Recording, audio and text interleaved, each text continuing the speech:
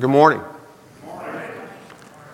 First of all, I don't know where she went, but if you get a chance, say thanks to Jessa and her construction crew for painting our fellowship hall.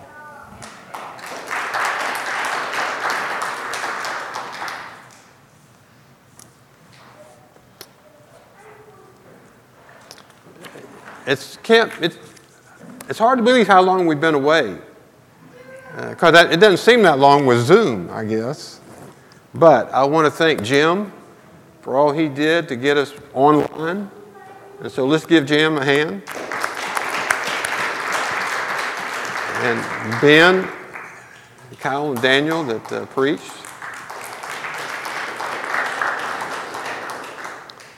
A lot has changed in our world, hasn't it? And a lot of things are going on in the last couple of weeks. But as I look at that, I realize we all wear masks. We just don't know it. We all wear a mask. And if you want to put this in spiritual perspective, we've all had this terminal virus, all of us. Some lived because of Christ, and some will die eternally because of their rejection of Christ. And so that's nothing new to us. It shouldn't be. But when it gets close to us personally, then things change, don't they? But we all wear a mask. When we see somebody for the first time, what do you see? What do you notice about them? What causes you to make a judgment call about that person? It happens almost immediately, doesn't it? But the Bible was full of people with masks. Jesus, some wore a mask. He was God and he was man. So which one did you see? Which mask did you see when you look at him? Which mask do you want to see when you encounter him? Is he even the Son of God? We all have a mask. And a lot of our masks are coming from pain in our life. Things that have happened to us. And we bear it internally, but it comes out externally in our lives of how we treat others, how we treat ourselves. Jesus was quick to identify those who wore a mask. 16 times in the Gospels, Jesus calls the Pharisees hypocrites. Now, what does a hypocrite mean to you? Well, what comes to mind of a hypocrite? But of those 16 times, 13 are mentioned in Matthew.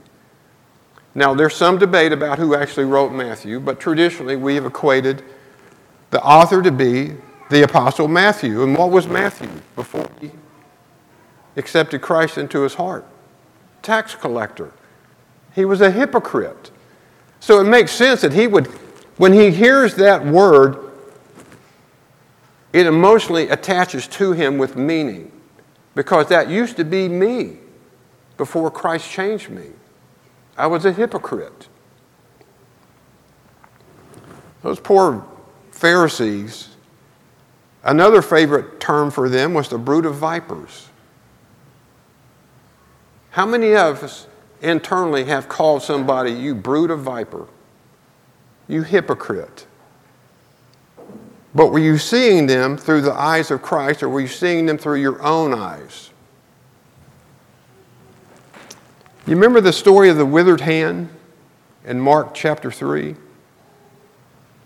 They go into a synagogue, and the Pharisees are looking for an opportunity to find something that he will do, he being Jesus, so they can condemn him again. And he sees the man and he asked him, can you heal on the Sabbath? Because that's what they were hoping he would do, heal on the Sabbath, which in their mind was works. But in Jesus' heart and in his eyes, he saw a man in need.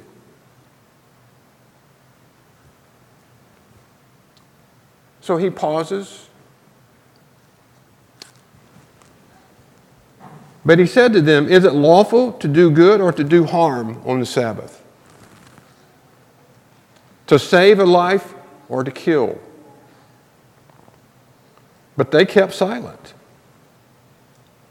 And after looking around at them with anger and grieved at the hardness of their heart, That's Jesus. Looking at somebody with anger because of the hardness of their heart. Have you ever felt like Jesus was looking at you with anger because of the hardness of your heart? If not, you're probably wearing a mask of pride, of arrogance. I know better. There are all kinds of masks that we can wear. Then he said to the man, stretch out your hand. He stretched it out, and his hand was restored. And the Pharisees went out immediately, and they began to conspire with the Herodians against Jesus. Have you ever heard the phrase, wolves in sheep's clothing? Pharisees and those around him that were doing things not for him, not for the honor of God, but for themselves. And he calls them ravenous wolves. That's what he does, ravenous. And don't think of it in terms of really hungry.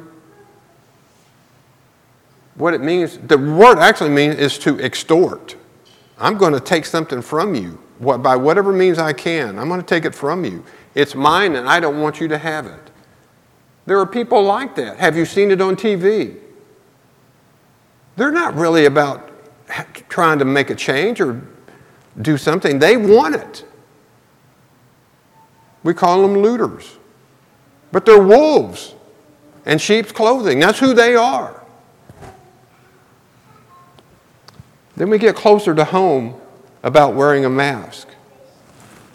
In James chapter 1, it says something about looking into a mirror.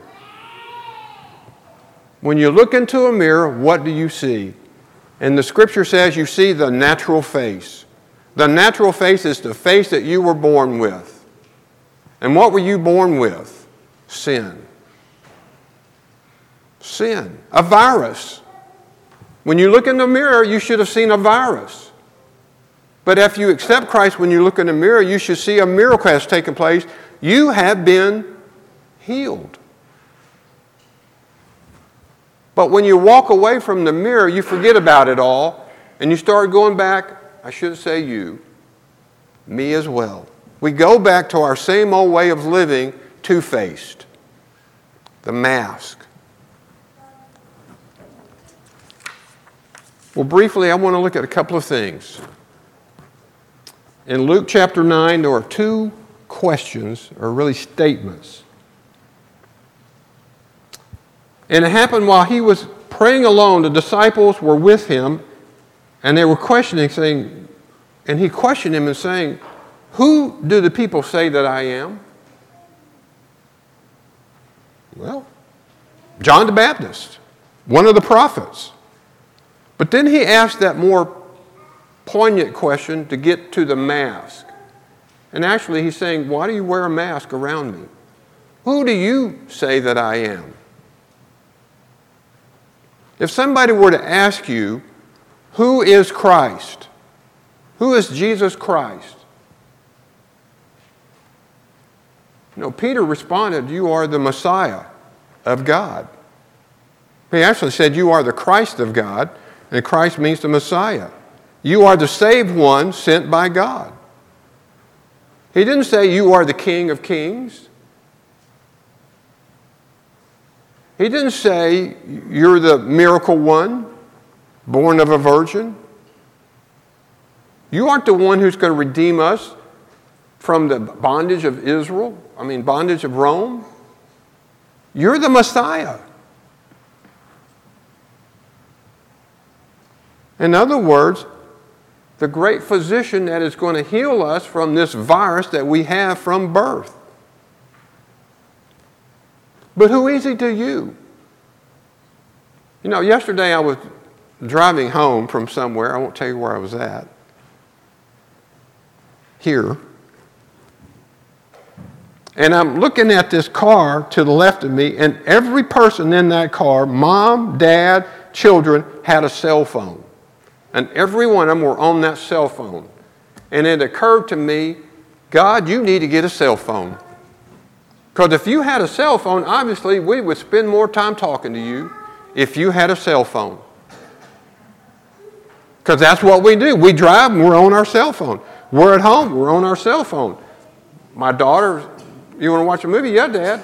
Well, I'm looking at it and I look over her. Where's she at? On her cell phone. God needs to get a cell phone for us to talk to him, obviously.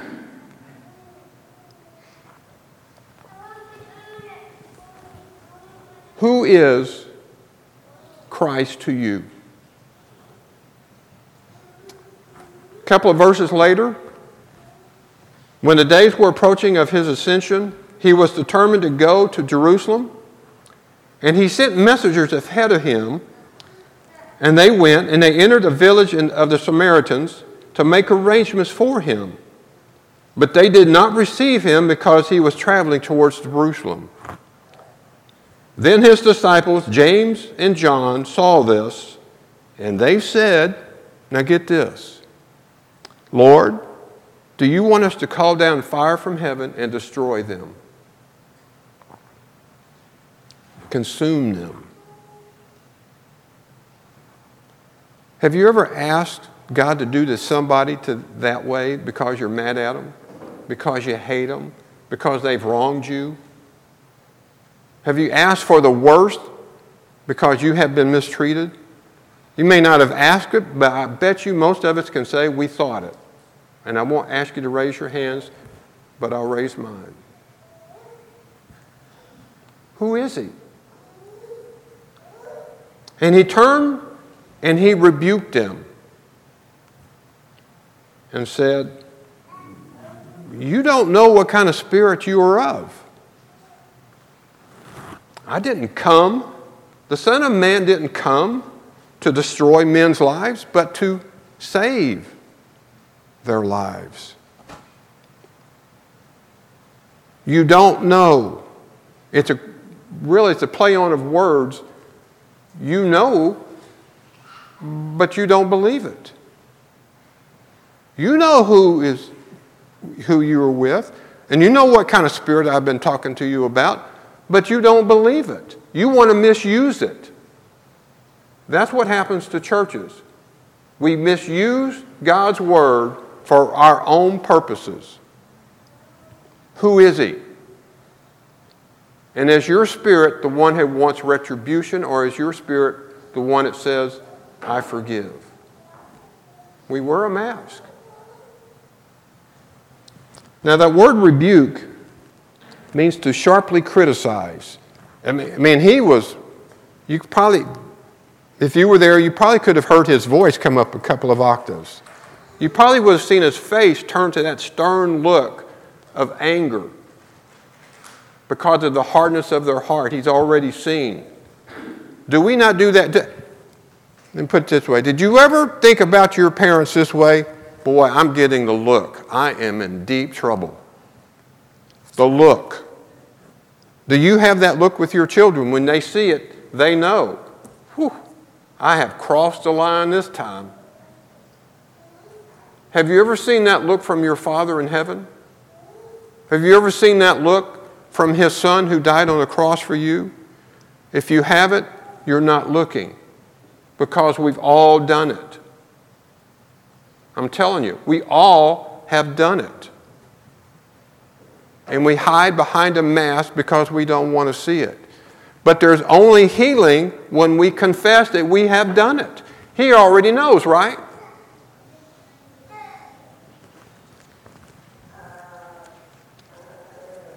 And the true meaning of that word know means this.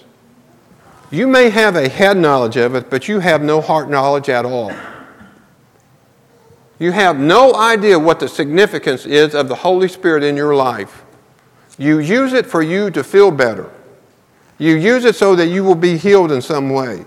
You never use it as he did, our Father in heaven, who came to save others and not himself. That's the mask that we wear. It's a mask of selfishness. Woe is me. Well, yes, if I don't do what God asked me to do. But if I'm doing what God asked me to do, then there's a joy of the mask coming off and people seeing God acting out through me or you.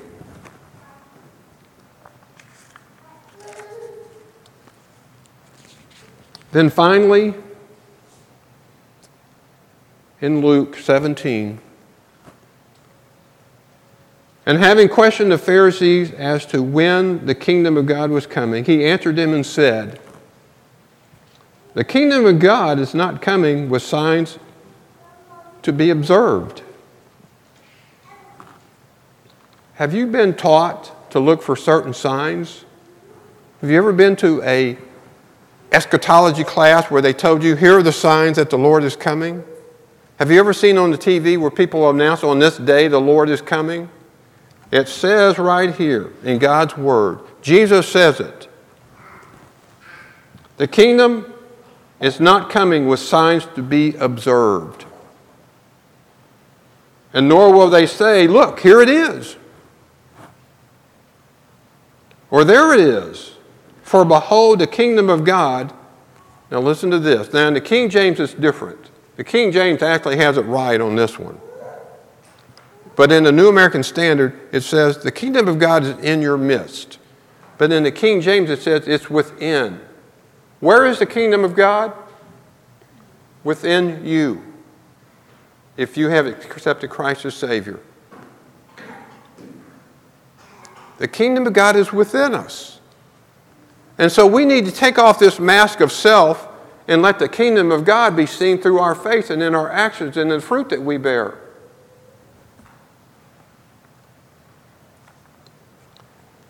Paul says this twice. I find in the principles that evil is present in me.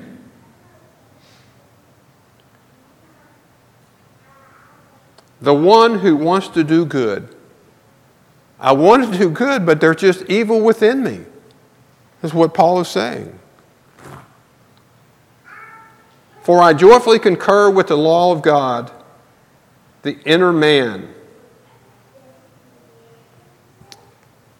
The law of God should be in the inner man.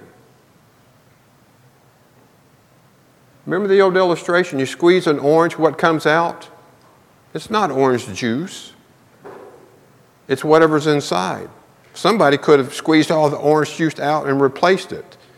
God needs to squeeze our heart and get rid of self and replace it with love. We need to take off the mask.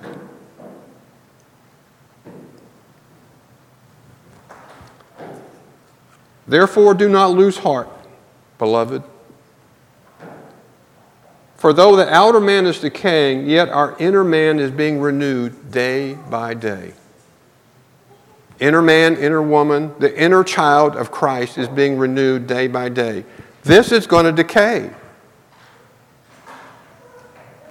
But what we leave is eternal for God.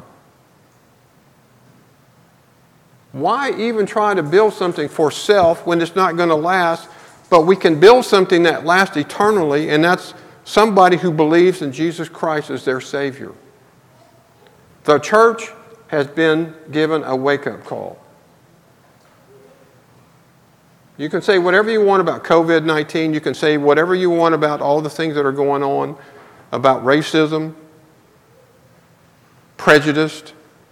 The church is being given a wake-up call. What mask are you going to wear? And if you have it on and it's not the Son of God, get it off. Wake up. Stop looking at the outward appearance. That's what it says in 1 Samuel. God doesn't look at how tall he is or what kind of stature he is. God looks at the man or woman's heart. What do we look at?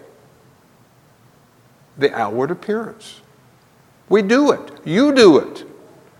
You can't deny it. But we can begin to train ourselves to look at the world differently and look at the world through his eyes. And I've told you this before. It's a reminder. If you're not careful, Ministry, whatever ministry you're in, will take you away from something you don't need to be taken away of. There came a time when Cecilia and I were having problems because I was always gone. And when I was home, I wasn't home. I was dealing with something else. And before we knew it, we had drifted apart from one another. And what I saw in her was only the things that she did that irritated me or disappointed me. And I began to pray, Lord, help me to see her through your eyes. Because all I see now behind this mask that I have put on of pain is the negative. Eventually, God answered that prayer. And I can't imagine living life without her. That's where we're at. But I hope you can't imagine living life without Christ in your life, with the mask off. Repent. It's time. He's asking us to repent. What's held us back from growing? What's held us back from reaching out? What's held us back from loving people who are unlovable? Does Scripture not say this? Some of you were, and it lists a whole series of things that you were: murderers, adulterers, liars, cheats, LGBTQ. But such were some of you, but you were washed, you were saved, you were redeemed by the love of God through Christ and the word of His gospel. We've all been renewed. But do we believe it? Do we believe it? Let's pray.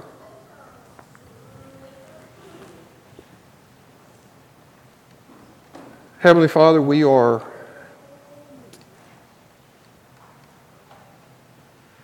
I don't know what we are, but what I can pray by faith is we are people that you love and have sent your Son to redeem. Help us to be stewards of the time you give us on this earth to honor you. And we can do that by becoming a church that reaches out, a church that loves no matter who comes through that door, we love with the love of Christ.